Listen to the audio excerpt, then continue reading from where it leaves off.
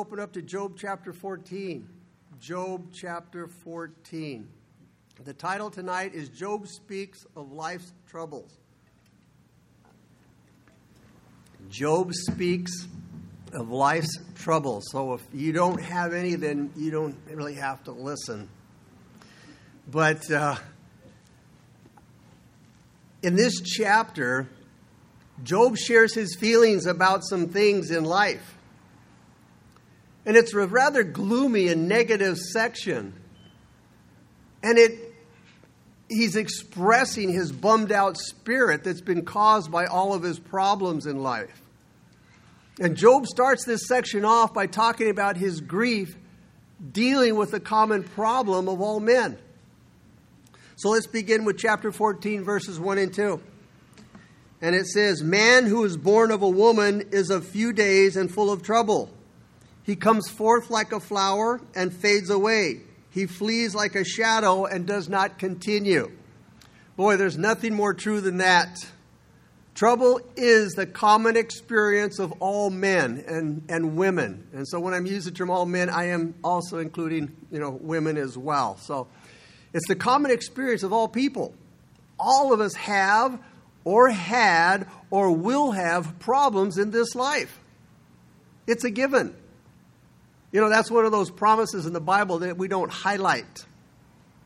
It's the ones that, one of the promises that we don't really like to remember. But problems are promised to us in Scripture. And I know you're familiar with John 16:13. In the world you will have tribulation, Jesus said. Acts 14:22, we must, through many tribulations, enter the kingdom of God. It must be expected that all who will go to heaven will experience tribulation and persecution on their way there. But is this the way to validate the souls and to keep them busy and continue in the faith? Maybe that's what God has done, why He's given us tribulations and persecution. Because He said those who endure to the end shall be saved. All right, those who endure, those who again, these things are going to validate our faith. It's real easy to walk with God and bless God when things are going well. But what really validates our soul is enduring through the tough times. And could that be why we go through them? God keeps us busy, continuing in the faith. Now, you would think it would shock them instead, that we're to endure difficulties and wear them out, causing them to give up. And for some, that it does. As a matter of fact, it's fairly stated here and accepted that it will help to validate their faith. And that they're for real and they're preparing for Christ to meet Him. And it's true that they will deal with tribulation, with much tribulation, because it's been appointed to us. And we must go through it, and there's no way out. The matter has already been settled in heaven. It can't be changed. Our sovereign God who rules over us has determined it will be our lot in life. That all that will live godly in Christ Jesus should suffer persecution. And God, who has the sovereign command over us, He has determined this to be our duty. That all that will be Christ's disciples must take up their cross. When we gave up our names to Jesus, when we gave our lives to Christ, it's what we agreed to. When we sat down and counted the cost, if we knew what to expect, it was what we counted on. So that if tribulation and persecution came because of the word that we had already been told beforehand, it must be so. Because you see, God carries out everything that He has said in His word. God carries out everything that He has appointed for us. And the matter is unchangeably settled. We will go through tribulation. We will experience much tribulation in this life. It is the lot in life of the leaders as well as the soldiers in Christ's army. So you see, your own sufferings must not be a stumbling block to you. Paul said in 1 Thessalonians 3:3-4, he said, no one should be shaken by these afflictions. For yourselves know, notice, that we are appointed to this. For in fact, we told you before when we were with you that we would suffer tribulation. Like Eliphaz said in Job chapter 5, verse 7, he says, man is born unto trouble as the sparks fly upward. Trouble is something the whole human race knows about. Now, Job complains that life is short. And it seems the older you get, the shorter life seems, and the quicker it goes by. Job says here in verse 1 that our days are few. And he compares them to a flower, and to a shadow, and to a man. He says all humans are frail like a flower. They're all passing like a shadow, and they're full of trouble like man. This is just simple humanity for everybody to see. Job doesn't see himself ever getting better in his situation. And many times when people are going through difficult times, they don't see themselves getting better. They don't see any light at the end of the tunnel. So he just figures, you know what, let's just move on to the life after this one. And Job implies how fast a flower wilts there in the hot desert. That blowing wind causes them to dry out and they disappear. And then he adds that men's days are like a shadow. Short-lived. And soon disappears. It doesn't go on. James tells us, for what is your life? It's even a vapor that appears for a little while and then vanishes away. Now we all know this is a well-known truth. Life is short. And because it is, it should cause us to make better use and make better decisions in the days that we have left. In Psalm 90, verse 12, Moses says, teach us to number our days, notice, that we may gain a heart of wisdom. It's not just counting how many days we have left. And that is, they could be cut shorter. We don't know how many days we have left. The meaning of the prayer is that God would teach us to number our days as if today was our last, because it very could well be. We can't boast about tomorrow because all we know about is today. It could be our last. James said in James 4:13-17, you talk about today or tomorrow, that we're going to go to a certain town and we're going to stay there a year. We'll do business there. We'll make a profit there. He says you're boasting about your own plans, and all this boasting is evil because you are not in charge of your life. The idea about God teaching us to number our days is that God would teach us seriously to meditate on and to think on or about the few days that we have left. They're like a shadow. That we may not desire to live here forever. And the troubles and the sorrows of them, which may help us to let go of the world and to see how we've wasted those days. That might help us to start using our days better and to notice how good God has been and lead us in however many days we have left, which may lead some people to repentance and the wisdom of God. Job says our days are few and full of trouble. And man, when we're going through troubles, it seems like our days are just full of them. It's true that you don't live long without many troubles coming into your life. Life has its ups and downs. No one lives a life that's trouble-free. No one escapes life's problems. Nobody's immune to life's problems. But problems aren't the end of life. And they're not as many as people would make them out to be. Look what he says in verse 3 now. And do you open your eyes on such a one and bring me to judgment with yourself? He says, God, do you have to keep your eye on me? I'm such a frail creature, and do you have to have such accountability of me? He says, as unimportant as we might seem to be, God won't let us get away with our sin. Verse 4. Who can bring a clean thing out of an unclean? No one. And here's a proof of the fact that man can't save himself. Man cannot purify himself for salvation. Only Jesus Christ can cleanse us from our sins. The psalmist said in Psalm 49, 7 through 9, in the New Living Translation, he says, "Yet they cannot redeem themselves from death by paying a ransom to God. Redemption does not come so easily, for no one can ever pay enough to live forever and never see the grave." Jesus said in Mark 10:45, "For even the Son of Man did not come to be served, but to serve and to give his life a ransom for many." 1 John 1:7, "And the blood of Jesus Christ, his Son, cleanses us from all sin." 1 John 1:9, "If we confess our sins, he is faithful and just to forgive us our sins and to cleanse us from all unrighteousness." He is the only one who can cleanse us and save us from our sins.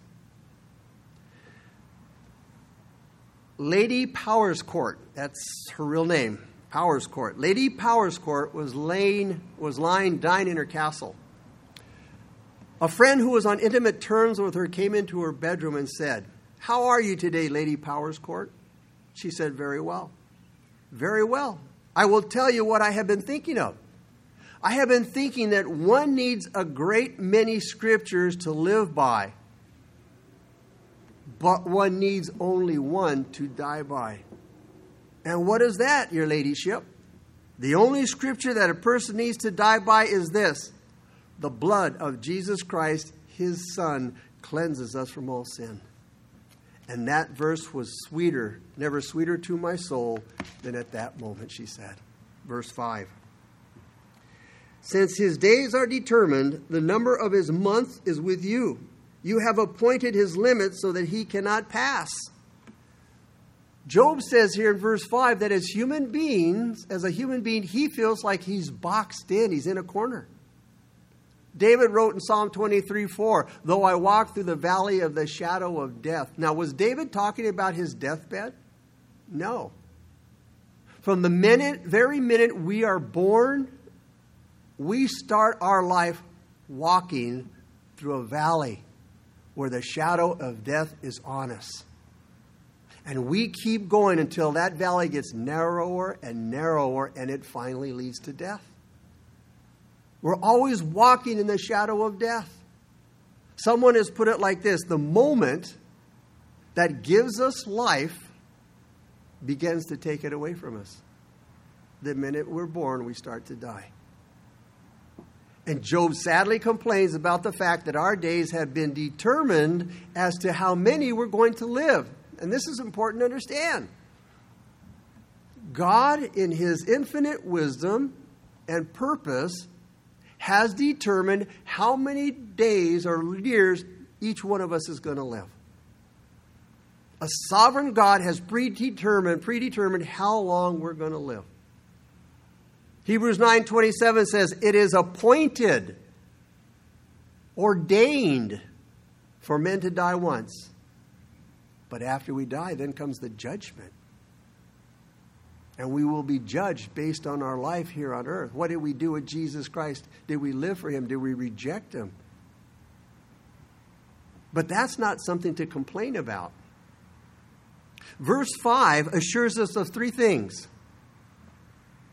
that our life will come to an end, and that our days are not numberless, they're not endless, they are numbered, and they will soon be over. Secondly, it's determined in the counsel and the decree of God how long we're going to live and when we shall die. When it says it's appointed for men to die once, it's like, God knows when it's our time, and, he sends the angels and say, "Hey, today's the day. Go pick up Joe. His days are over." It's his time. The number of our months is with God. The number of our months are under his control. And it's a sure thing that God's providence, that is the purpose and the will of God, has ordered the length of our lives. Our times are in His hand. And the powers of God and the powers of nature depend upon God. They move under God. In Acts it says, in Him we live, we move, we have our being. You know what? Diseases are God's servants. What a timely moment for this message in the midst of this pandemic. Diseases are His servants. And when you look at many places in the Old Testament, God sent diseases as a plague to judge His people. 1 Samuel 2:6, it says, the Lord kills and makes alive. He brings down to the grave and He brings up. Understand, nothing happens by chance or accident or coincidence with God. Nothing is left to fate. I love what Charles Spurgeon said about fate. Listen to what he says. Fate says the thing is and must be, so it's decreed. But true doctrine says destiny has appointed this and that, not because it must be, but because it is best that it should be. Fate is blind, but the destiny of Scripture is full of eyes. Fate is stern and adamantine, which means unyielding. It has no tears for human sorrow, but the arrangements of providence are kind and good. So it's a sure thing that God's foreknowledge has determined all things beforehand. God knows all things beforehand. And the boundaries that God has set, we can't pass over them. We can't change them because His counsels are unchangeable and His foreknowledge is perfect. Verse 6. Look away from him that he may rest, till like a hired man he finishes his day. So Job says here, leave us alone, God, and just let us rest. He says to God, we're like hired hands. Just let us finish our work in peace.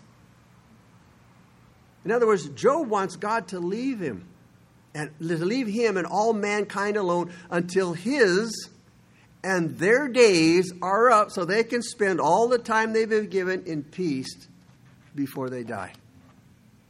Now, this might sound like an honorable thing to ask for, but it's not. Why? Because it looks like God's presence is a hindrance to a good life instead of a blessing. And a lot of people think it would be nice if God just disappeared, got out of their way, left them alone so that they could go on their wicked way and not be hassled or harassed. But they're making a big mistake by thinking that God's presence is a problem in life. Job's view of death is not the New Testament view. Job sees death as the end of everything, while the believer sees it as the beginning of the greatest blessing they've ever known, eternity. Job says a couple of things here about man's passing. Look at verses 7 through 9. For there is hope for a tree, if it is cut down, that it will sprout again, and that its tender shoots will not cease. Though its roots may grow old in the earth, and its stump may die in the ground, yet at the scent of water it will bud and bring forth branches like a plant. Job says, when you cut down a tree, you have to pull out the stump. If you don't, the stump will grow. It'll grow roots. It'll sprout. The tree will come back. That's the way it is with a plant, with a tree. But what about man?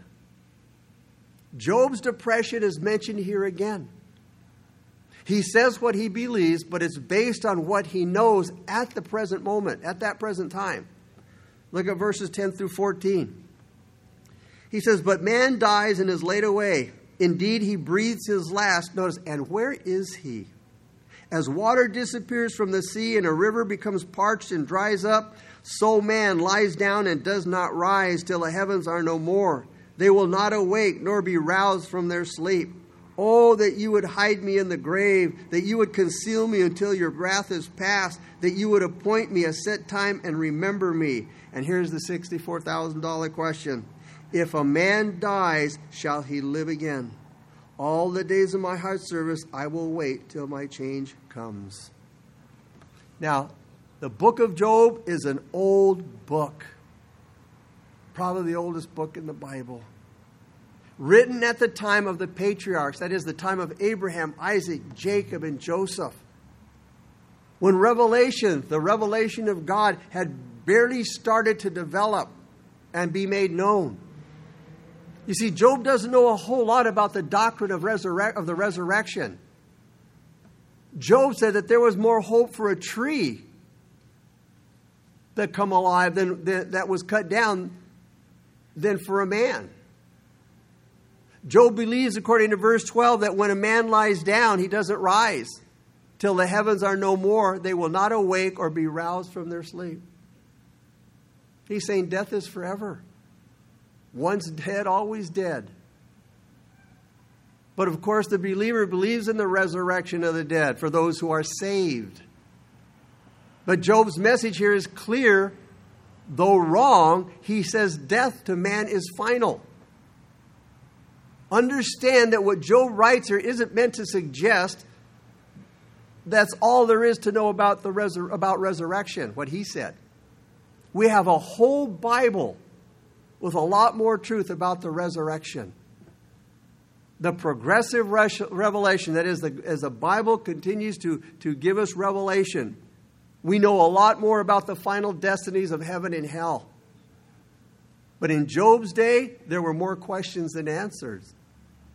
That's why Job honestly asks in verse 14, notice, if a man dies, shall he live again? If a man dies, shall he live again? But in the Old Testament, we can say, not true, Job. The New Testament answers Job's question. We're not in the dark about the subject of death. The gospel is the good news. And it talks about the forgiveness of man. And it explains the future of the redeemed man. Jesus said, he shall live again in John 11:25. Forgiveness through Christ promises that the redeemed will live again. They have a resurrection experience waiting for them.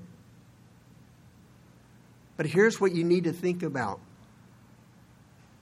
Remember, Job asked, where is he? When you die, where will you live again? When you die, where will you live again? Will it be with the Lord? Or will it be away from the Lord forever? Will it be heaven or hell? Those are the only two places, the only two choices. Will it be eternal joy, filled with joy and relief and the rewards waiting for God's people? Or will it be eternal judgment, away from God and all of those things that you hold dear to? You are the only one who can decide where you will spend eternity. C.S. Lewis said this, there's no doctrine which I would more willingly remove from Christianity than the doctrine of hell if it lay in my power. But it has the full support of Scripture and especially of our Lord's own words. It has always been held by Christendom and it has the support of reason.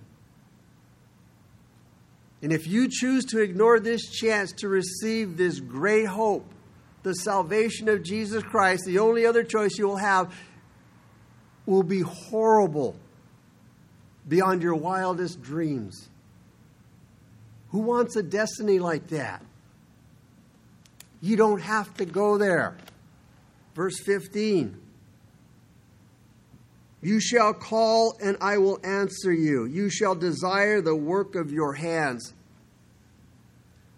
This message here, verse 16. Verse 15. Yeah, you shall call and I will answer. You shall desire the work of your hands. God seeks the sinner to come to him for pardon. It says in verse 15, God's desire for the work of your hands. In other words, God's desire, that is for man's body, is truly great for salvation. We learn in the New Testament that God so loved the world that he provided a way for man to be forgiven. That's the greatest passion of all. Verse 16. For now you number my steps, but you do not watch over my sin.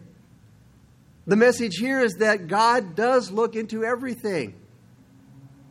Job says, God looks into everything that I do, and he knows all of my sin, and he's going to hold me accountable. He's going to hold me accountable. And the big danger is if you're not forgiven for your sins, is that God's terrible punishment is on the sinner. Verse 17. He says, my transgression is sealed up in a bag, and you cover my iniquity. I love that. Job is talking about God covering up our sins that have been forgiven. And when we're redeemed, our sins are removed. They're erased from our record as if they've never taken place. The psalmist says in Psalm 103:12, as far as the east is from the west, so far has he removed our transgressions from us. East and west can never meet up. And this is a symbolic picture of God's forgiveness. When God forgives our sin, he separates it from us, and he doesn't even remember it. We don't ever have to wallow in the past because, you see, God forgives and God forgets.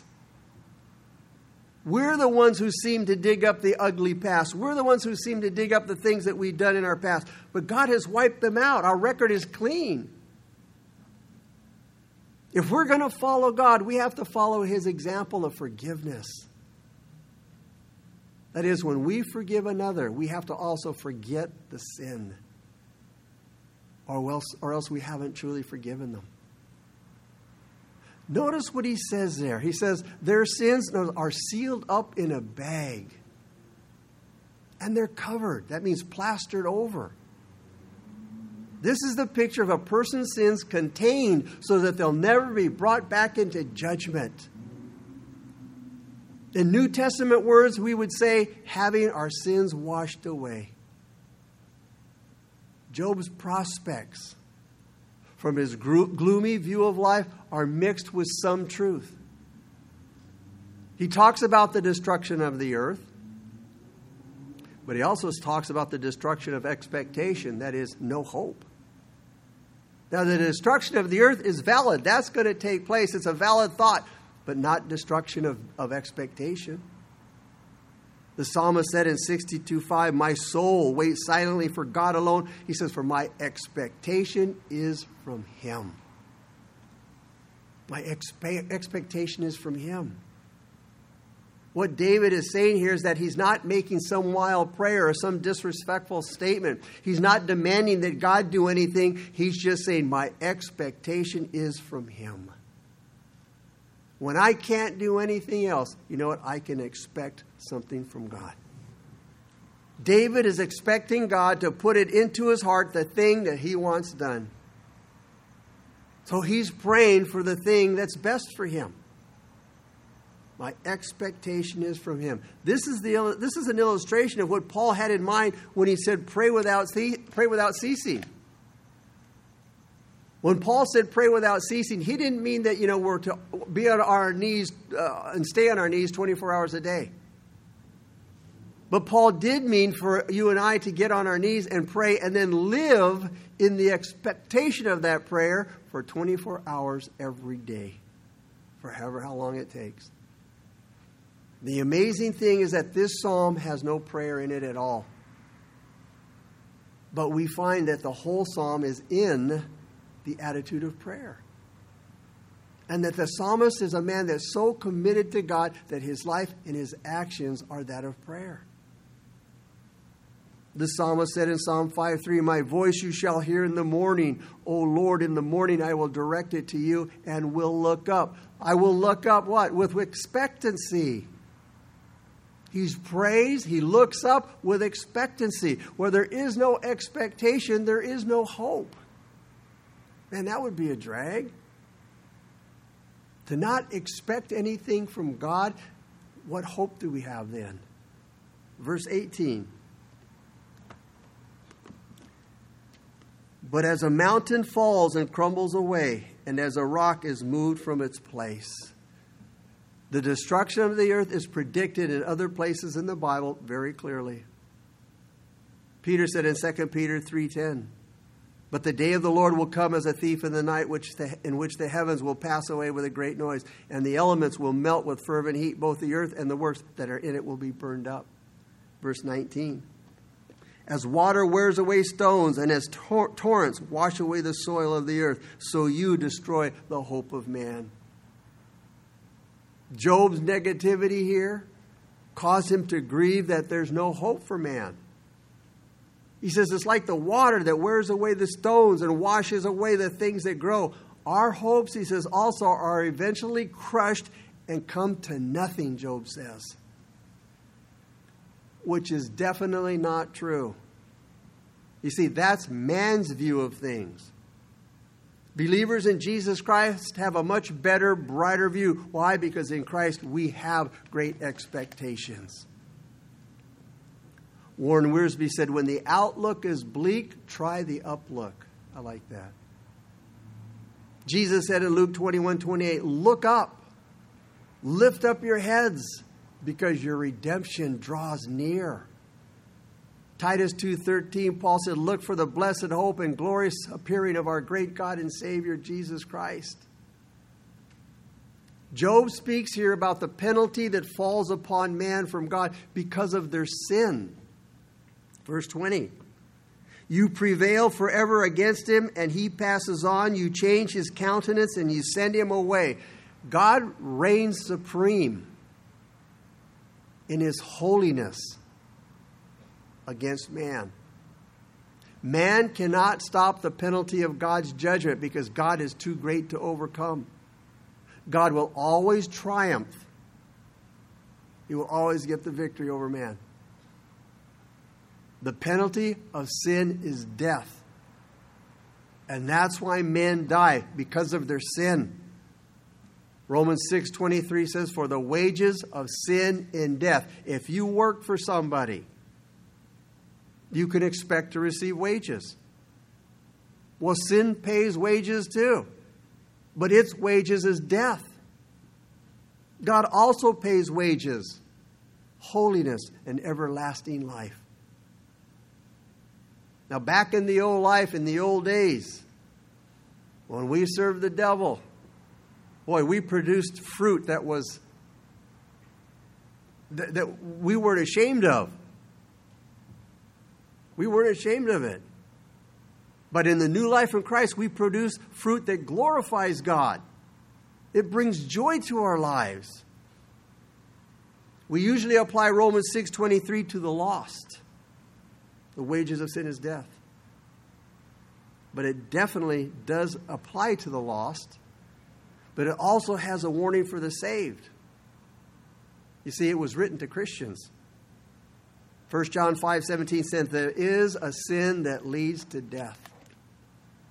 James says in 5:19 through 20, brethren, notice, talking to Christians, if anyone among you wanders from the truth, what truth? The saving truth that's in Jesus Christ. If someone among you wanders from the truth and somebody turns him back, let him know that he who turns a sinner from the error of his way will save a soul from death and cover a multitude of sins. Spiritual death in this life. This is what he's talking about. And from eternal death thereafter. You know, and some people think, some Christians say that well, you know, we can't wander away from God. We can't wander away from His saving truth. Well, Hebrews 2:1 says, therefore we must give the more earnest heed to the things we have heard, lest we drift away. The writer there gave a warning about Christians drifting away. Verse 20 says, you change his countenance. Job says, you change his countenance.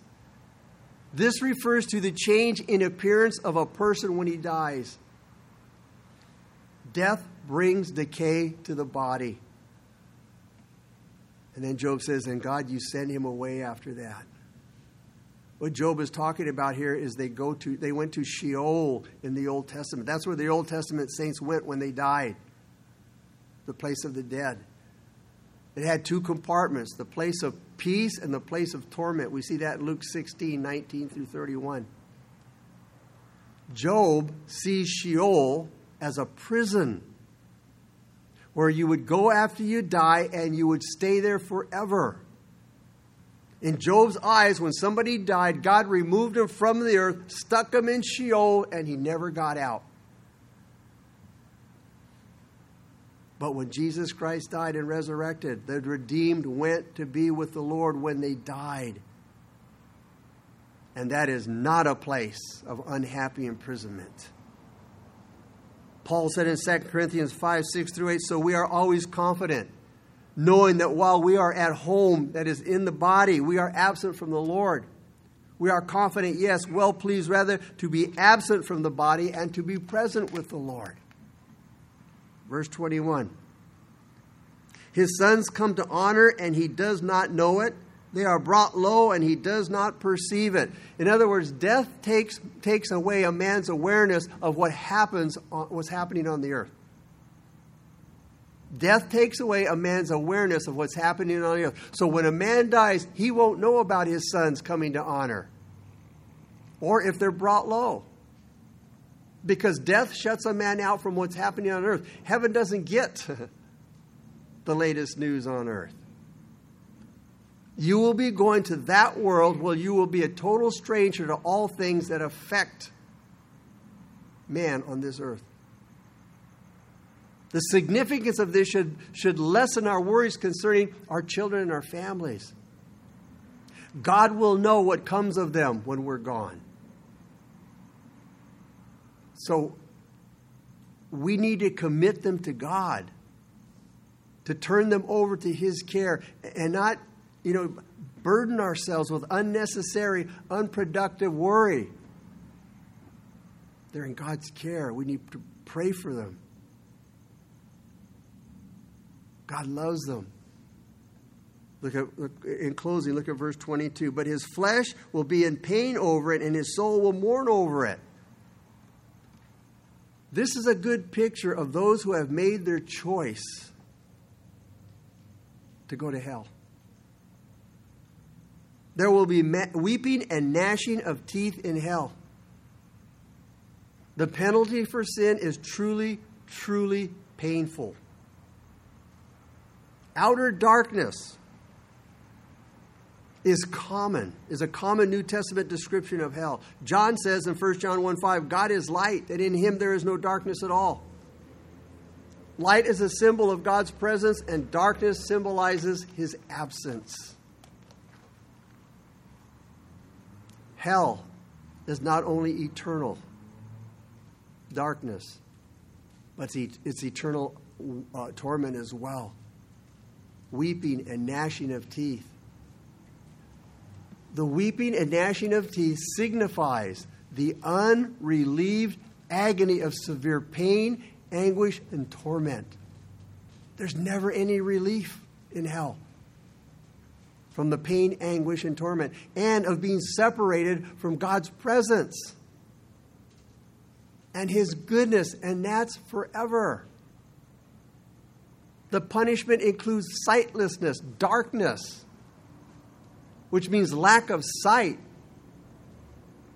Hell is a terrible place. Not being able to see, that will make it so much worse. And the sadness and the weeping. It is not a happy place. Hell is not comfortable. In chapter 10, verse 22 of Job, it says it's without order. It speaks of the chaos in hell, the disorderliness. And the scriptures tell us, Jesus says, it wasn't made for man. It was made for the devil and his angels. But if people choose to reject Jesus Christ, God's offer of salvation, they will be joining the devil and his angels in hell for all eternity. On a tombstone in the Isle of Wight are these words: Man dieth and washes away. Yea, man giveth up the ghost, and where is he? Think about it. Would you like those words on your tombstone? Where is he? Where is she? Father, we come before you now, and we thank you for your word, God. Father, we thank you for this warning as well, God. Father, that hell is a terrible place. It's a real place. Jesus spoke of it, warned us about it. The Bible warns us about it, God. And Father, help us to take it seriously, God. Take it to heart. God, help us to take also, receive the great salvation, the great gift that God gave all mankind so that they don't have to go to hell. God sent his Son to die on a cross to save us from hell, that we could go to heaven and spend eternity with Christ. But the Bible says you must repent. That is, change your mind about God and about sin, to change your direction, to go away from sin, to forsake sin, and draw near to God and continue an ongoing relationship with him. And if that's your desire, and the Holy Spirit has spoken to your heart, and you understand and you know, I don't want to spend eternity in hell. I don't want to suffer the anguish and the pain and the torment. I don't want to be separated from God and all that is good. Then repeat this prayer after me. Dear Jesus, please forgive me, Lord, for all of my sins. I confess to you, I am a sinner. Please cleanse me and wash me of all of my sins. Fill me with your Holy Spirit and help me now to follow you all the days of my life. And thank you, Lord, for saving me, for dying on a cross for me. In Jesus' name I pray. Amen. Awesome. If you said that prayer, find a good Bible teaching church. Begin to read the scriptures and to pray and to share your faith with somebody. And God, again, will do the rest. All right? Sunday morning, again, remember, it's going to be a hot one. The message on Sunday morning is the new man's nature and new life. And it's going to be in Ephesians 4, chapter 20 through 24. God bless you guys.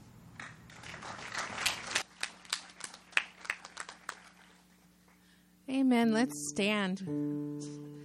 Praise the Lord.